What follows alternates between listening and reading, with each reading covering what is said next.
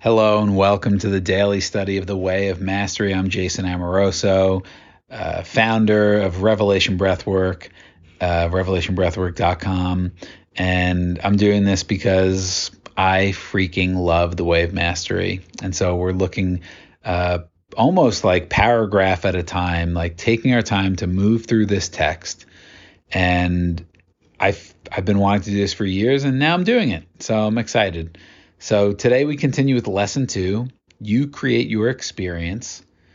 And I don't know about pages because I think there's different versions. So I'm going by like paragraphs, and it's not that complicated. Either count the paragraphs or just find where we start and then you can join along.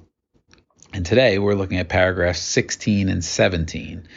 And this is a huge concept. I mentioned it in our previous podcast. I'm only going to do a little bit and like star this one, save this one and the next one. Like this whole concept is just so critical. So I'll read it. Jeshua says, "Many times I have shared with you that you need do nothing." Need is italicized for emphasis. "Many times I have shared with you that you need do nothing. Listen to those words and take them into yourself as though they are your own voice, because they are. I need do nothing. You do not have to survive.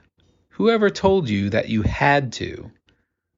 You do not have to make everybody happy. Whoever told you that you had to? Whoever told you that you could make anybody happy? You do not have to abide as a body in space and time. Whoever told you that you had to? You do not have to pay your bills. Who told you that? You literally need do nothing." Now, Jeshua's going to kind of flush this out and explain it a little more. Our little brains, our small self brains, have such a hard time with this concept. And again, listen more in this section because I'm only reading 2 paragraphs where there's a lot more context given by Jeshua, but this is so critical. You need do nothing. Who told you you had to survive? And had is italicized for emphasis. Who told you had to survive? But we don't even question that. Who told you that you had to live? But we've just been so conditioned, especially now in our Western, more modern culture, to fear death. Whereas other cultures, honored death and just saw it as another transition. It's just a continuum. It's another beginning. But we've just been so conditioned to be afraid of death. But who told you had to survive? Again, I played this game with myself, and I've said it here many times. If you knew that you've lived 10,000 lives before this one, and you're going to live another 10,000 lives, would you worry so much about this one? If you really knew, not oh, it's my imagination. If you really knew, you wouldn't care about this one as much as you probably do. You'd be like, oh, it's like playing The Sims. You just have another life. You make up another life. You make it a game. Some lives you are the bad guy. Some lives you are the superhero. Some lives you're just the boring dude. Some lives you play the piano. Other lives you are a superstar. It doesn't matter. It's it doesn't matter, and it's more creative and more fun. So that's what Jeshua was saying. Who told you had to survive? You don't have to. Who told you had to make everybody happy? Who told you have to make your parents happy? Who told you that you had to make your spouse happy? You don't have to. Now, you might, again, going back to yesterday, you might want to, but you don't have to. And he says, whoever told you that you could make anybody happy? And that's the truth. We can't make anyone feel anything. Again, this is so against the prevailing traditional narrative of life. If I insult you, I made you feel a certain way, which is just not true. I can't make you feel a certain way. I can say whatever I want. Imagine saying anything to Jeshua, to Jesus, cursing at him, calling him whatever, all his names. Is he going to get offended No, because it doesn't stick to him. He's not buying it. He's not buying into whatever you're saying to him to try to insult him because he knows who he is. So you can't make him feel a certain way. Like once we start seeing that, that is freedom. But in this human experience, we say stuff and then we might feel guilty or somebody might get upset and we don't like, let's say I say to my father, hey, I don't want to visit you for Thanksgiving. And he gets really upset. Then I might feel guilty. Oh my gosh, my dad, he's upset with me. He's not approving of me, disappointed in me. And I go into this whole story and then I feel crappy, right? Like how often do we do that in all of our relationships?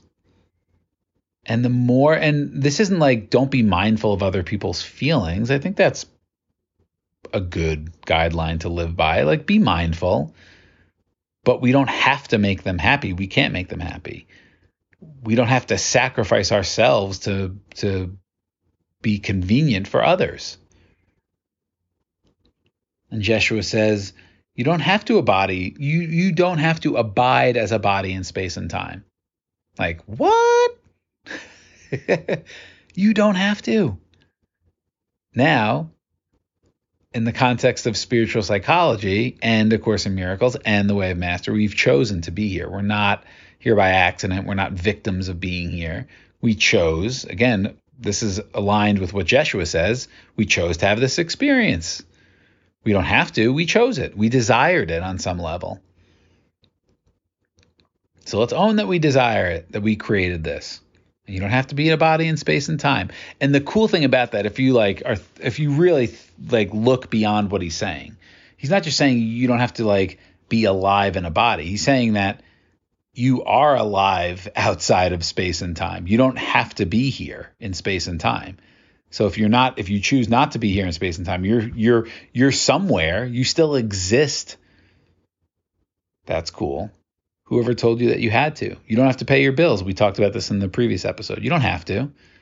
Now, you might want to because of certain consequences in this timeline right now. If you don't pay your bills, your electricity gets shut off. You lose privileges to other things. You don't have any credit. There's a lot of consequences that might come with that, but you don't have to. And Jeshua says you literally need do nothing. Again, you don't have to eat, which would kind of lead to you don't have to be in a body in space and time. So Jeshua is, what's the word, provocative here? Like he is